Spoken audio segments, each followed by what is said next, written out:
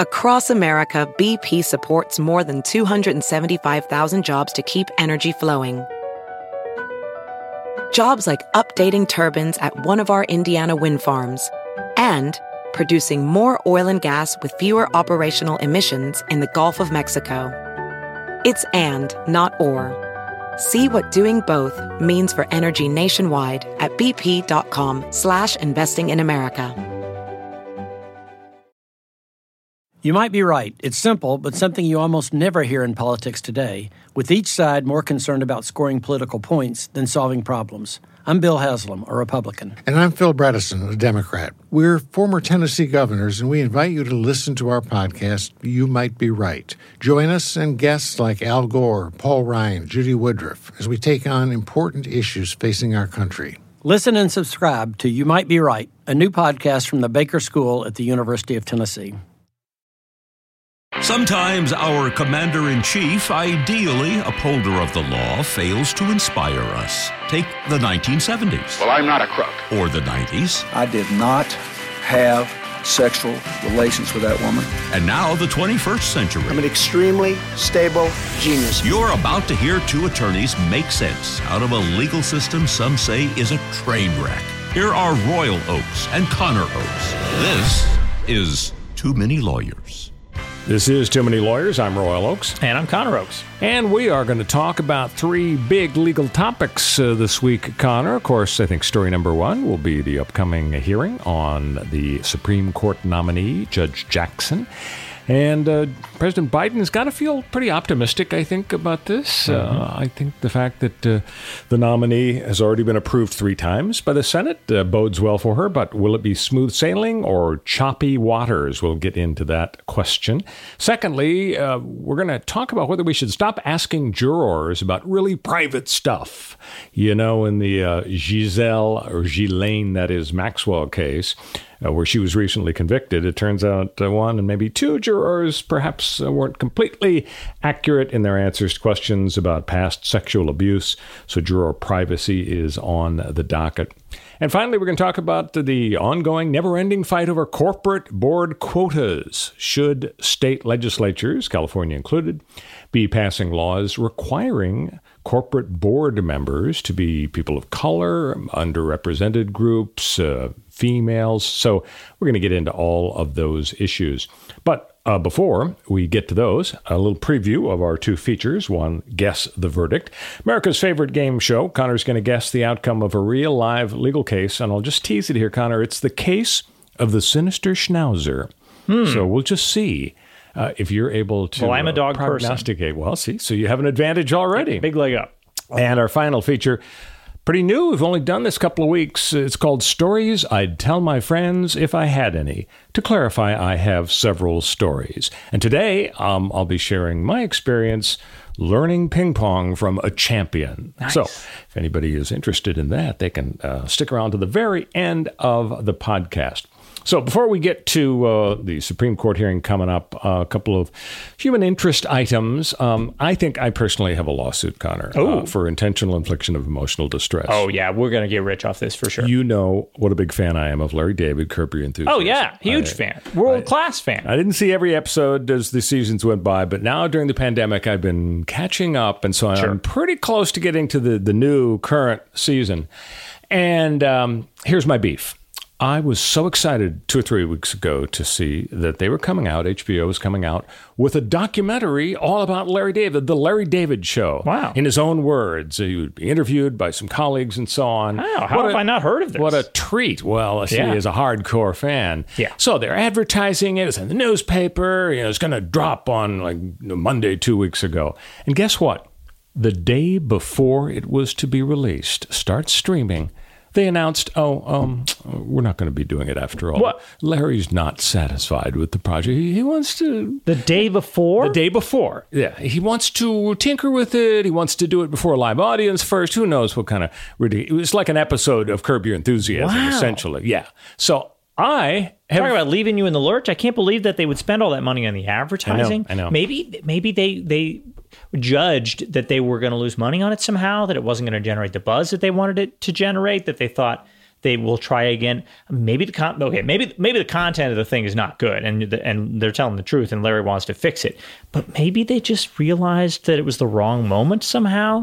I don't Connor, know. All good theories, but I don't really care because I only care about my case for intentional infliction of emotional distress. Yeah. What do you think? I'll try it for you. If I walked into your Absolutely. office, would you say, sure, I'm I'd not say busy this month, I'd represent you? I'm a different kind of lawyer than that, but I'll make an exception for you. Thank you.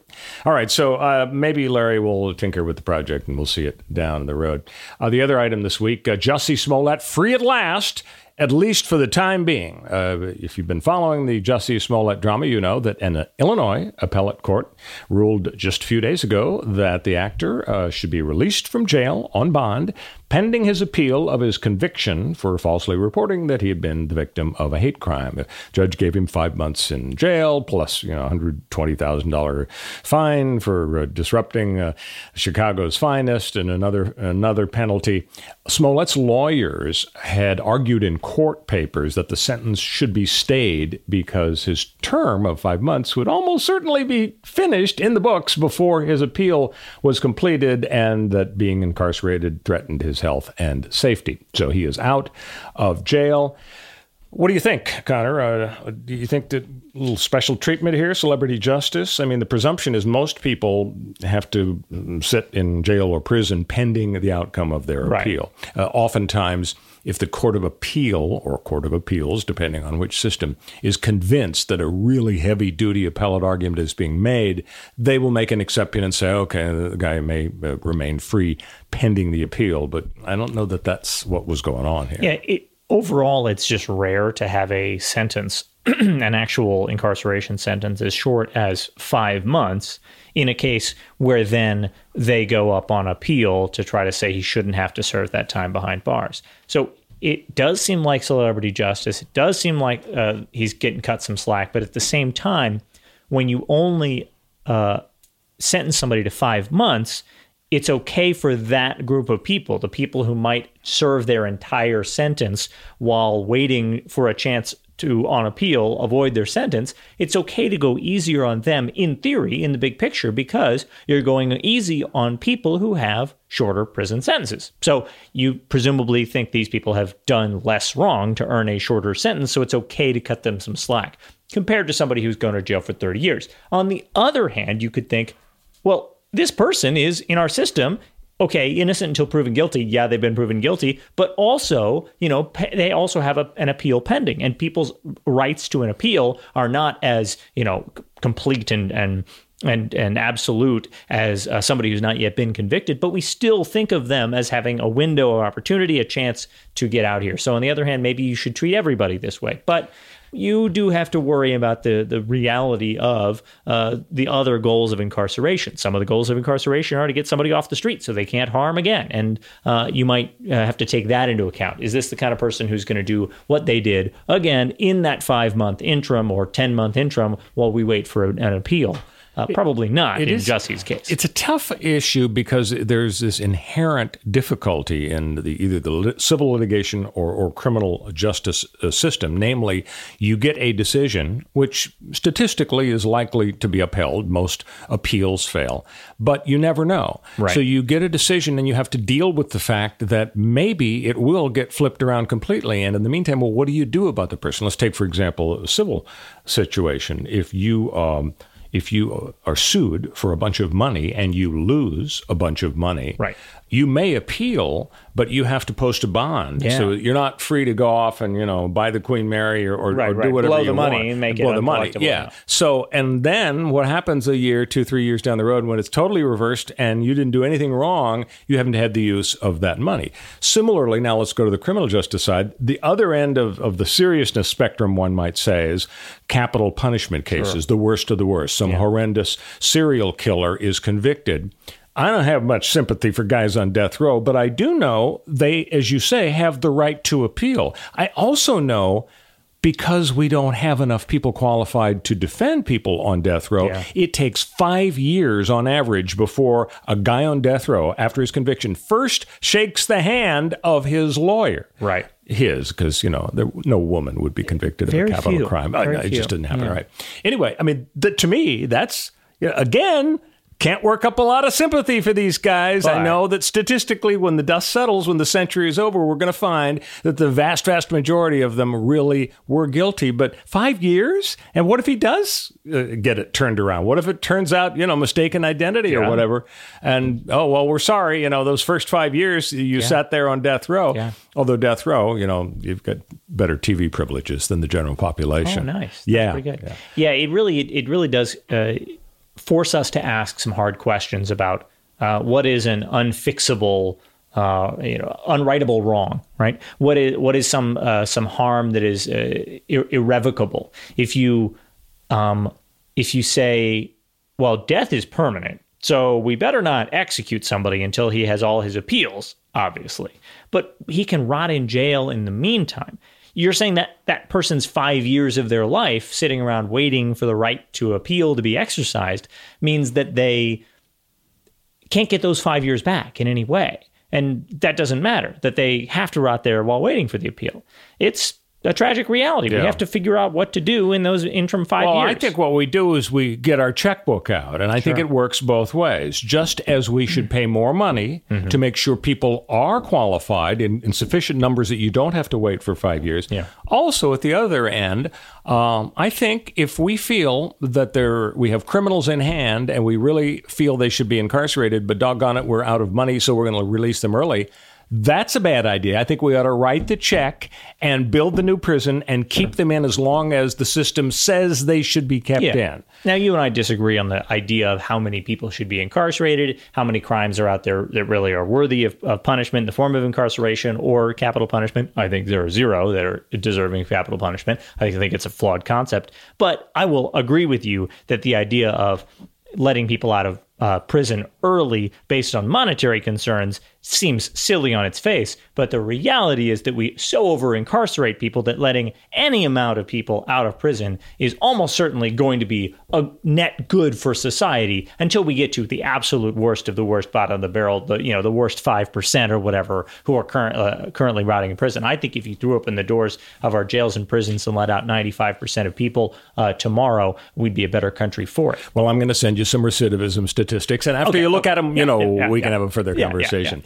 When we come back, our top big story of the week, will the Supreme Court Judge Jackson hearing be smooth sailing or choppy waters? But first, Connor's going to tell you how to rate and subscribe to Too Many Lawyers. Check us out on your podcast platform of choice. That's usually Apple Podcasts for most of you, but it could be anything else, Stitcher, Spotify, or whatever one you frequent. And make sure that you're not just pulling us down one episode at a time, but you're clicking that subscribe button.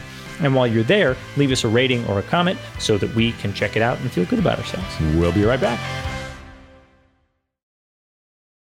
This is Too Many Lawyers. I'm Royal Oakes. And I'm Connor Oakes. So the Republicans, Connor, they are kind of concerned about the appearance of racism in terms of opposing Judge Jackson's nomination to the Supreme Court. Yeah. But apparently they feel they have some ammunition to lob. Monday morning, which will be 2 days before this podcast drops on this coming Wednesday, Monday morning, opening statements by the nominee, Judge Jackson, and the panel members of the Senate Judiciary Committee. And then Tuesday, the fireworks start with questions to the nominee. And Senator Josh Hawley of Missouri, you'll recall he's a bit of a Trumpster. He is apparently going to be arguing that Judge Jackson has shown herself to be lenient in sentencing some sex offenders and those convicted of possessing child pornography. At the same time, Senator Mitch McConnell, you've heard of him, right? Once or twice. Republican of Kentucky, and the minority leader. He has doubled down on his suggestion that Jackson's experience as a public defender could influence her view of the law and lead her to favor criminal defendants. He said her supporters look at her resume and deduce a special empathy for criminals, McConnell said. He said, I guess that means that government prosecutors and innocent crime victims start each trial at a disadvantage. So, from your perspective, do you expect a lot of fireworks? And do you think that it's really going to be dangerous for the Republicans to push hard against Judge Jackson? Do you think in the midterms they could be portrayed by their opponents as racists? No, I don't think that will be. I think that they're going to carefully avoid the appearance of racism and the sort of arguments that would draw that criticism from mainstream media, commentators, op-ed columns around this country. They're very racist, no doubt, absolutely. But they're going to successfully avoid the appearance of racism. You don't think Mitt Romney's racist? Of course he is. So whoa. So am I. Absolutely, it's okay. It's just something you've got to identify yourself. Caveat, okay. Identify by yourself and work to destroy. But it's inherent in our system. And rich old white Republican elected officials in this country absolutely are racist. These arguments are hilarious. They're on their face ridiculous. The idea that somebody who has been a public defender in the past is, as a result, unqualified because they are going to be too soft on criminals portrays the criminal legal system in this country and reveals that you view the criminal legal system in this country as simply a way of punishing the people who come in front of it. The assumption is that they're guilty, that they should be punished, that punishment is inherently morally good, that is the best way to solve our problems in our societies, to incarcerate people or otherwise punish them using the criminal legal system. The idea that the public defender is somehow the enemy of that system, the weak link, or that they're biased by their representation, belies your opinion, Josh Hawley's opinion, Mitch McConnell's opinion, other people's opinion, that somehow a public defender is morally bankrupt, is a liar, is defending criminals in order to get them off, in order to have more crimes be committed out there in the world. That's not how it works. We have a system that attempts to vindicate the rights of innocent people and protect the rights of guilty people. Guilty people have rights. They have the right to representation. They have the right to a fair and just punishment that reflects the crime, is proportional to the crimes that they committed, and the right to rehabilitation and to reemerge and reenter society and, avail themselves of all its benefits. One of the benefits that we all have is the existence of public defenders, and we all should feel, free to go out there and be a public defender. And you, by being a public defender, protect the rights of innocent people and guilty people. And the idea that someone would, after a life of service, public service, of being a public defender, would come up for a job on the highest court of the land. And then have people say, oh, yeah, your experience as a judge, putting people behind bars, that doesn't disqualify you. Well, but your experience as a public defender, trying to exonerate people, that does disqualify you. It absolutely reveals that people's assumption is if you end up in a courtroom, you're guilty. If you're a criminal, you're a bad person. So you started out saying you didn't think the Republicans really were at great risk of being portrayed as racist. No, because the whole media in this country and sort of the mainstream also thinks anybody accused of a crime is guilty, anybody punished of a crime is morally tainted forever. So you think the fact mainstream media is left of center is a myth? No, it's that left of center in America is very far right. Left of center in America, yeah, they're very left. The mainstream media is very left of the conservatives, but that's because the conservatives in America are so far off the freaking deep end, so wild and crazy, so Trump's, tainted and, hardcore on the end of fiscal and social libertarianism, destroy all government control, pro-capital, capital anti-worker. I hear what you're saying, but let me get to my point that I was trying to make there. Yeah. I think the Republicans do face some exposure for this reason. When Mitch McConnell says look at her resume, I deduce a special empathy for criminals.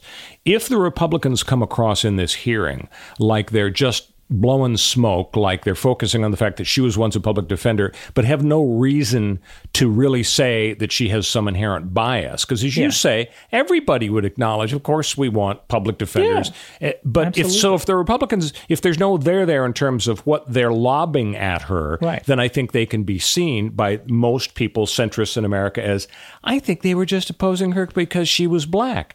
As on the other hand, if they've got something up their sleeve, some writing or some opinion that makes her look bad, then, maybe they've made their points. They're going to lose at the end of the day because, the mansions and so on are not going to vote against her. Right. So she's going to be confirmed. She's already been voted for 3 times by the U.S. Senate. Yeah, but I don't see it that way because I think the vast center of America hates criminals and hates public defenders. They see judges and cops as heroes. They think that they are infallible and perfect. They think that they keep us all safe, and they think that public defenders are basically the way you see them in movies, and TV.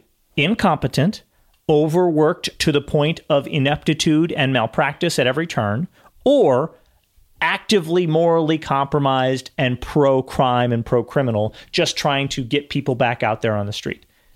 There's so little sympathy for and understanding of the role of the public defender in our society that I think the Republicans will suffer absolutely no consequence from lobbing the fiercest and most aggressive attacks possible against her on the basis that she in the past represented people who committed crimes. That is, I mean, there is no group in our society more hated than lawyers. Well, not true at all, but you know what I mean? And public defenders are most reviled of all because the vast middle of America is pretty conservative on concepts of public safety. They're very scared. They're very, fearful of crime because they've been fed a steady diet of fear and danger and this, harsh world syndrome, scary world, mean world syndrome from media and politicians on both sides, but mostly conservatives, for years. So let's shift gears and talk in terms of the Judge Jackson nomination with respect to the issue of the legitimacy of the judiciary. And the reason I phrase it that way is there was an interesting Wall Street Journal op-ed this week by somebody with the American Enterprise Institute, a conservative think tank. And they said the big question is whether the judiciary is legitimate. Now, Liz Warren wrote an op-ed piece in Washington Post, I think, a few months ago, saying that the conservative majority is undermining the legitimacy of every action the current court takes. And a couple of years ago, she and several of her senators filed a friend of the court brief in a gun case saying the court is not well. It should be restructured. And Representative Hakeem Jeffries, who's chair of the House Democrat caucus, he said that Supreme Court majority has zero legitimacy. And so the author of this op-ed piece said it is hugely important to maintain the fact and the image of legitimacy in the judiciary to not look like a super legislature. And he quoted Alexander Hamilton, who said that the court sometimes needs to declare laws unconstitutional, but it also needs to restrain itself because you should only declare the laws unconstitutional if there's no reasonable way to interpret the law. Otherwise, the surest way to lose the court's legitimacy, Hamilton said, would be for justices to substitute their own pleasure for the Constitution and lawful statutes. And we've seen impeach Earl Warren signs in the West and the South in the 1960s. We saw FDR trying to pack the Supreme Court.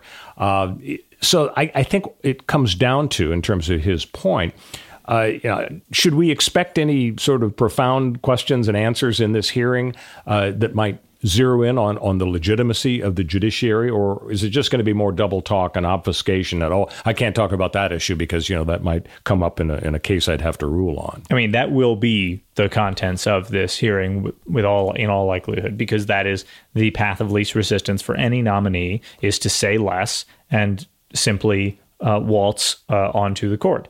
It is, very unlikely in my mind. Sounds undignified that we waltz in that robe onto the court. You wouldn't be able to see the fancy footwork anyway. It's very unlikely we're going to see a screaming "I like beer" Kavanaugh moment in this sort of situation. The fireworks, they're not necessary because there are no legitimate complaints about Justice Jackson, and she's probably going to be confirmed in a pretty quick and easy manner, especially since her nomination doesn't even change the ideological balance of the court. So it's not particularly important. But this question of the legitimacy of the court, maintaining the legitimacy of the court is extremely important for those who benefit from the legitimacy of the court. Maintaining the legitimacy of the court and the judiciary in the minds of the American people and around the world and the other branches of government is super important for people who are currently benefiting from the 6-3 supermajority conservatives and who generally benefit from a Supreme Court that strikes down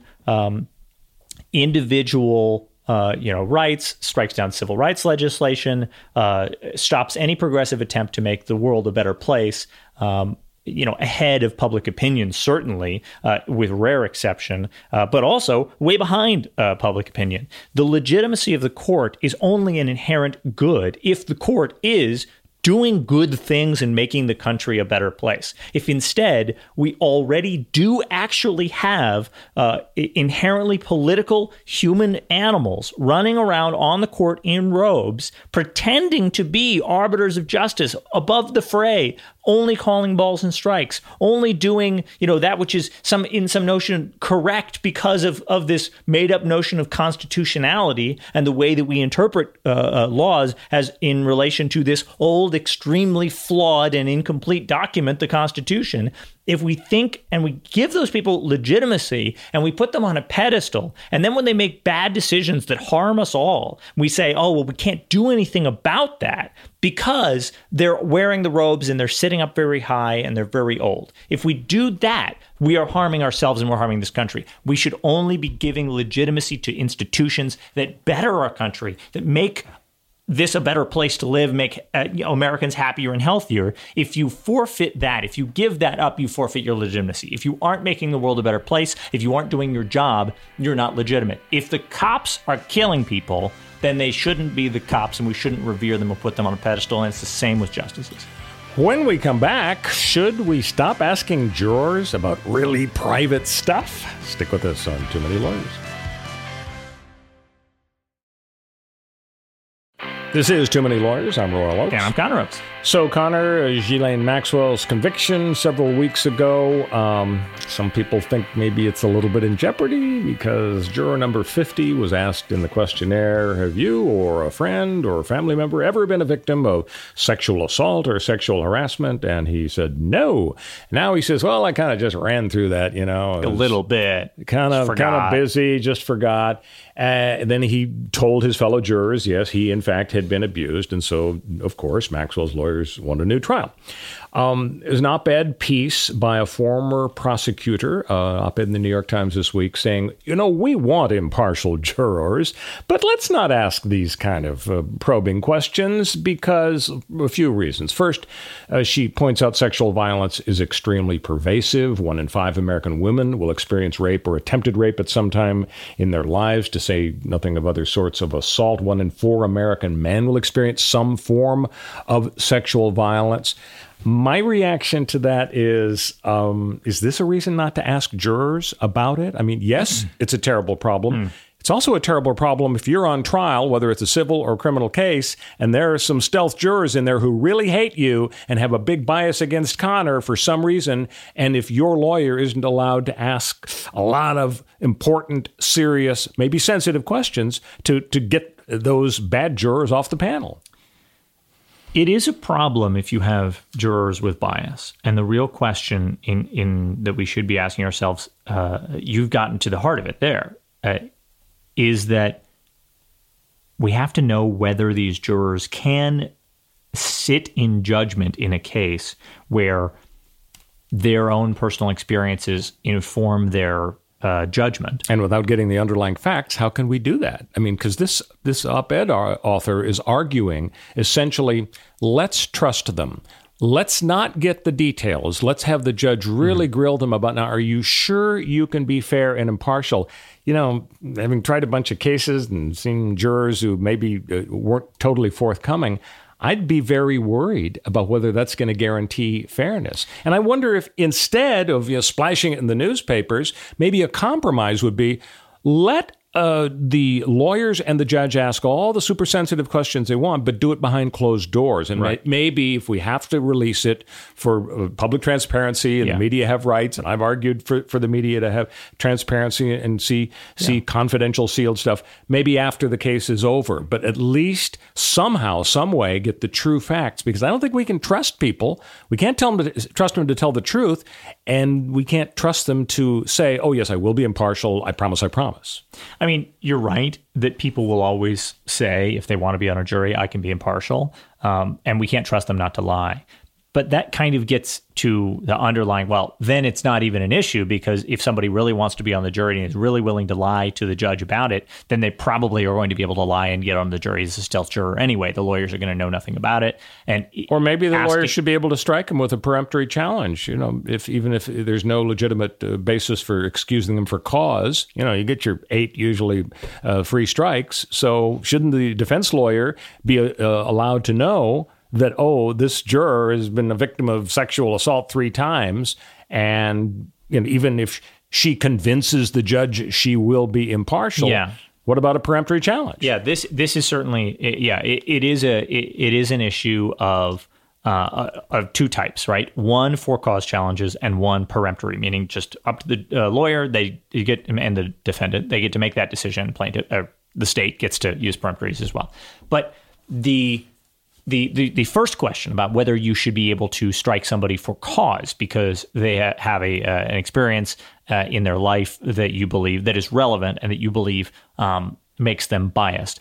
We all agree, I think, as a society generally, that you should be able to strike some people on the basis of bias. I don't think there's anybody out there who says, no jury selection necessary, just throw people in the box, and it doesn't matter if they're an oil company CEO, they can sit in judgment of an oil company's lawsuit. I mean, that is a serious, issue that you would say, well, this person is probably too close to the issue.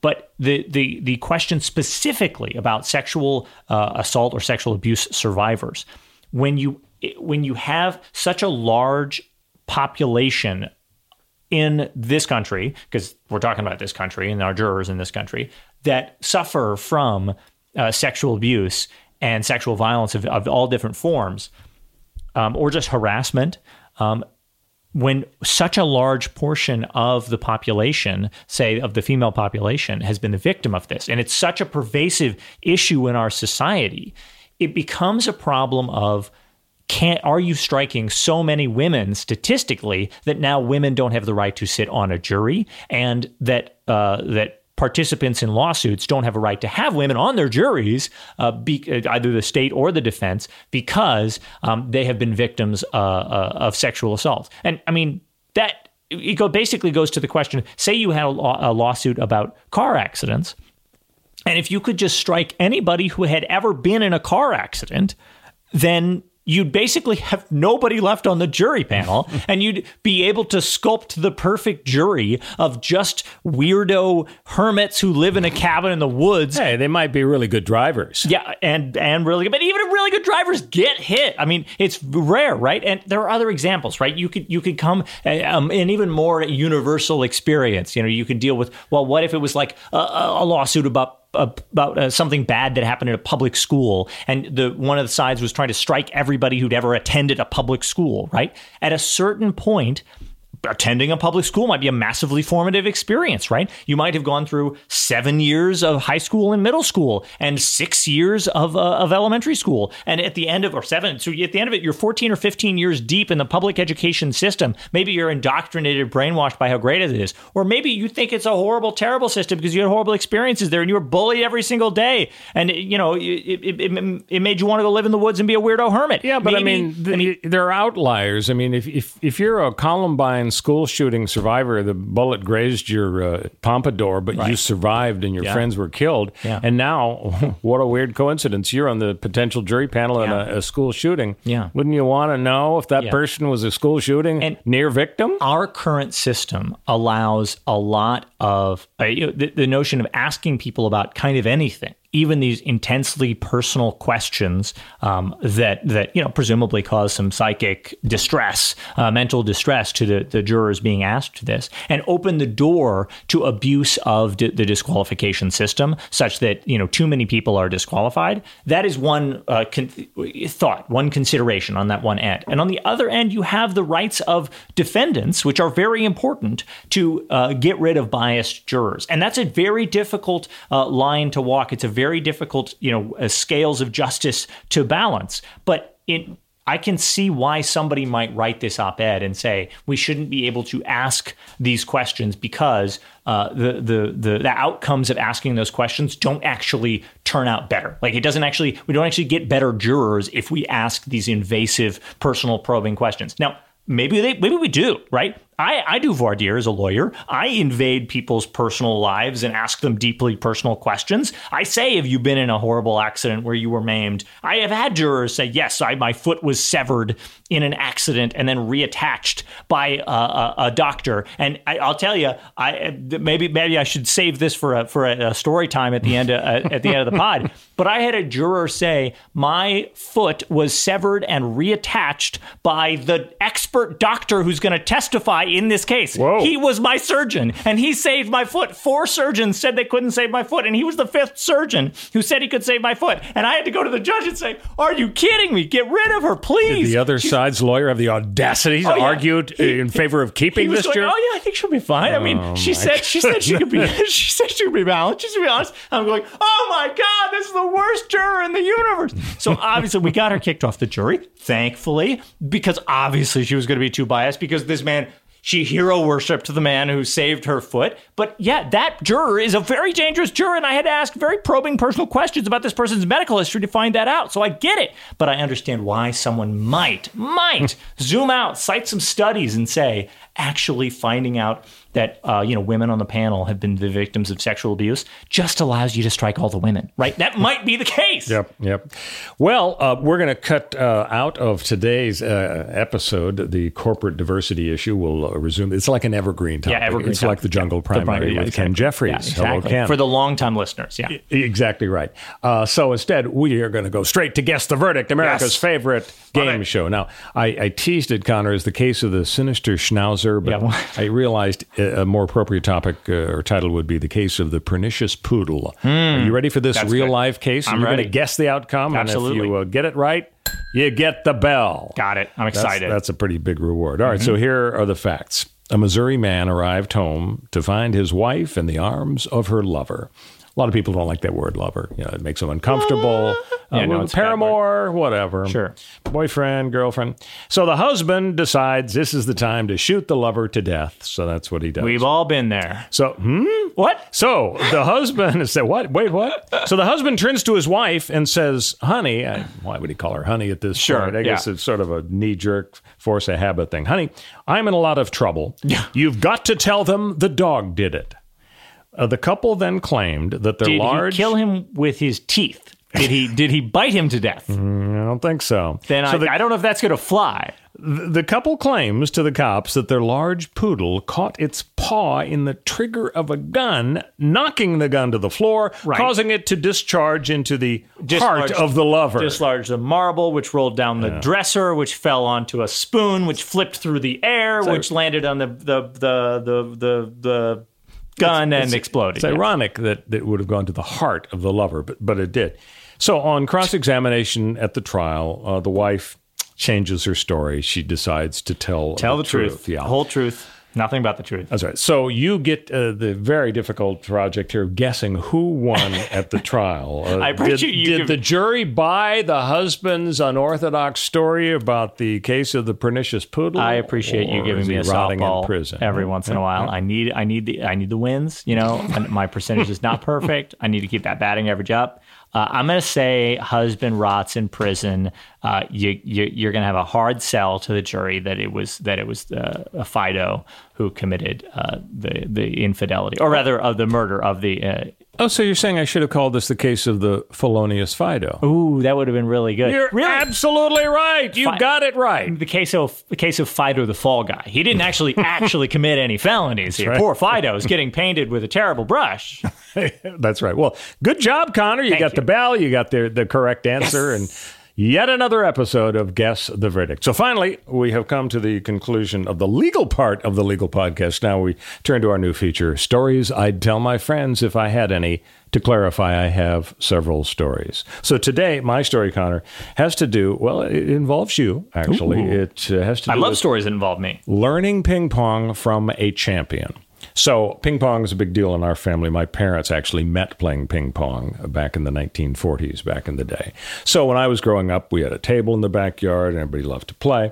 So when you and your sisters came along, Connor, I decided, well, we're going to play ping pong. We got the table and everybody's learning. And then I realized, I looked at the newspaper one day, Pasadena Star News, I think it was, Wei Wang is a resident of Pasadena. This is in the 90s. And she was a rather famous ping pong player. A storied Yes, player. she started out, she lived in China, in Beijing. She was one of the top junior players in China. But they have a deal over there in communist China in connection with table tennis. If you are not absolutely elite like Tom Brady once in a generation, they thank you and give you a lovely parting gift when you're about 21. They retire you because they start way the next generation moving you up. Yeah, she told me they have 2-year-olds and they put them have them stand on a soapbox. Sure. And so that's why they've won all the gold medals at all the Olympic Games for the last several decades. Yeah. China is where it's at. So she was really, really good, but she wasn't Tom Brady. And so she and her mother come over to America. And what do you know? She winds up being the United States singles ping pong champion in 1990. And then she won the doubles championship in America in 92 and 95. And she goes to the Olympics for America because communist China had abandoned her, thrown her under the bus. So she's terrific. And I read about her, the fact that she's got this ping pong club. She lives there in Pasadena. So I call her up and I say, would you take a look at my 3 kids and train them, give them a couple into ping pong monsters, couple of lessons, and you may have a dim memory. I know you were pretty young, but it's a formative memory. It's one of my core memories, or one of my earliest memories is getting coaching from somebody who, I had no idea how good she was at the time, but you pounded it into us as we grew up that you were taught by the U.S. champion Wei Wang. That's right. And so, of course, ping pong has been, our family sport, and you've continued that to the next generation. It's been our family sport. And now Claire's kids, your daughter's kids, my sister's kids are now ping pong fiends as well, despite being, however old they are, 6 and 4. Right? So that's the beginning and the end of the story. Now let me tell the middle chapter of the story. We fast forward from the 90s when you and your sisters got the lessons from Wei Wang. Fast forward to 2005, Claire is starting college up at Cal. I'm up there for Parents' Weekend, and I'm wandering around campus, trying to find Sathergate and so on. And I wander into the gymnasium there at Berkeley. And what do I see but several ping pong tables set up, and a bunch of young women, female students, are just slamming it back and forth. I mean, they're just killers. They're doing great. And some of them are actually gluing the rubber onto their paddle. And hardcore. The glue smells terrible, and they're doing it just squeezing out the bubbles. Right. And over in the corner, I see him. He is the sensei, the coach. Yeah. He's barking out orders to them, and he's telling them all. And this is an elite group. And so, it's Berkeley. It's a great school. They have competitive every kind of sport. Yeah, so I just wander up to. I probably had a churro on one hand and a Dr. Pepper in the other. So I just kind of munching away. I say, "Hey, coach. My daughter is just starting here at Berkeley, and she likes to play ping pong. What do you think? Shall I send her down?" And he looks at me, looks up and down, very disdainfully at the churro. Like your dog crap on the bottom of his shoe. Exactly. And he says, "I'm sorry. I just don't think so. These players are at a very elite level. It's nice that your daughter plays ping pong. If you could leave now, it would be so nice if you weren't here." Yeah, I don't know if he said that, but that was the tone. Essentially, that was the tone. So then I just take a deep breath and I say, "Well, she trained under Wei Wang." His eyes brighten. Oh, his face lights up. Wei Wang? Wei Wang? Wei Wang. I must see your daughter. Bring her here. I mean, because Wei Wang is like the Tom Brady. Absolutely. Okay. And I say, "Oh, well, thanks. I'll talk to Claire. See you later." And I go off munching my churro. Yeah. So I find Claire. "Oh, honey, good news. The coach of the girls' ping pong team." And I explain the whole situation and with the glue and the rubber and the girls that are slamming the ball. Right. And Claire says, "I'm never getting within 100 yards of that coach." And she never did. That you did. If you hadn't done this, she probably would have been a world-class Berkeley ping pong player, but she was so embarrassed that you went and name-dropped Wei that then Claire had an impossible standard to meet. She was never going to be able to live up to this guy's notion of who Claire could have been. Claire should have been a great ping pong player for 3 months and then dropped Wei Wang and gotten the captainship out of it. So I didn't think of it that way, but you're probably right. So now the final chapter to the story. The never-ending story.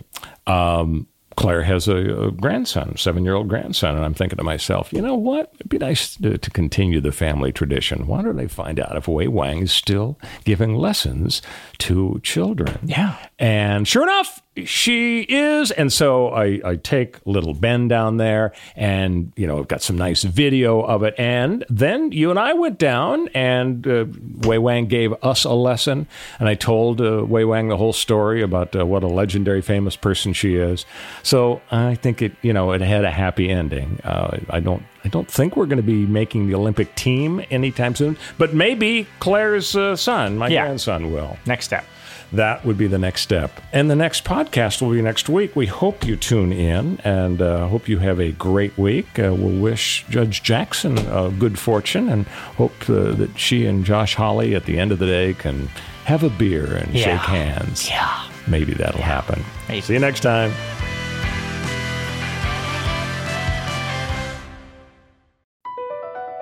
Across America, BP supports more than 275,000 jobs to keep energy flowing. Jobs like building grid-scale solar energy in Ohio and producing gas with fewer operational emissions in Texas. It's and, not or. See what doing both means for energy nationwide at bp.com/investing in America. Can you remember a time when you thought someone you disagreed with might actually be right? In the new podcast, You Might Be Right, former Tennessee Governors Bill Haslam and Phil Bredesen pose that question to guests like Paul Ryan, Al Gore, and Judy Woodruff. Come for the stories, stay for the substance and expert insights into some of the most challenging issues facing the country, including affordable housing, crime, and education. Listen to You Might Be Right, a new podcast from the Baker School at the University of Tennessee, available wherever you get your podcasts.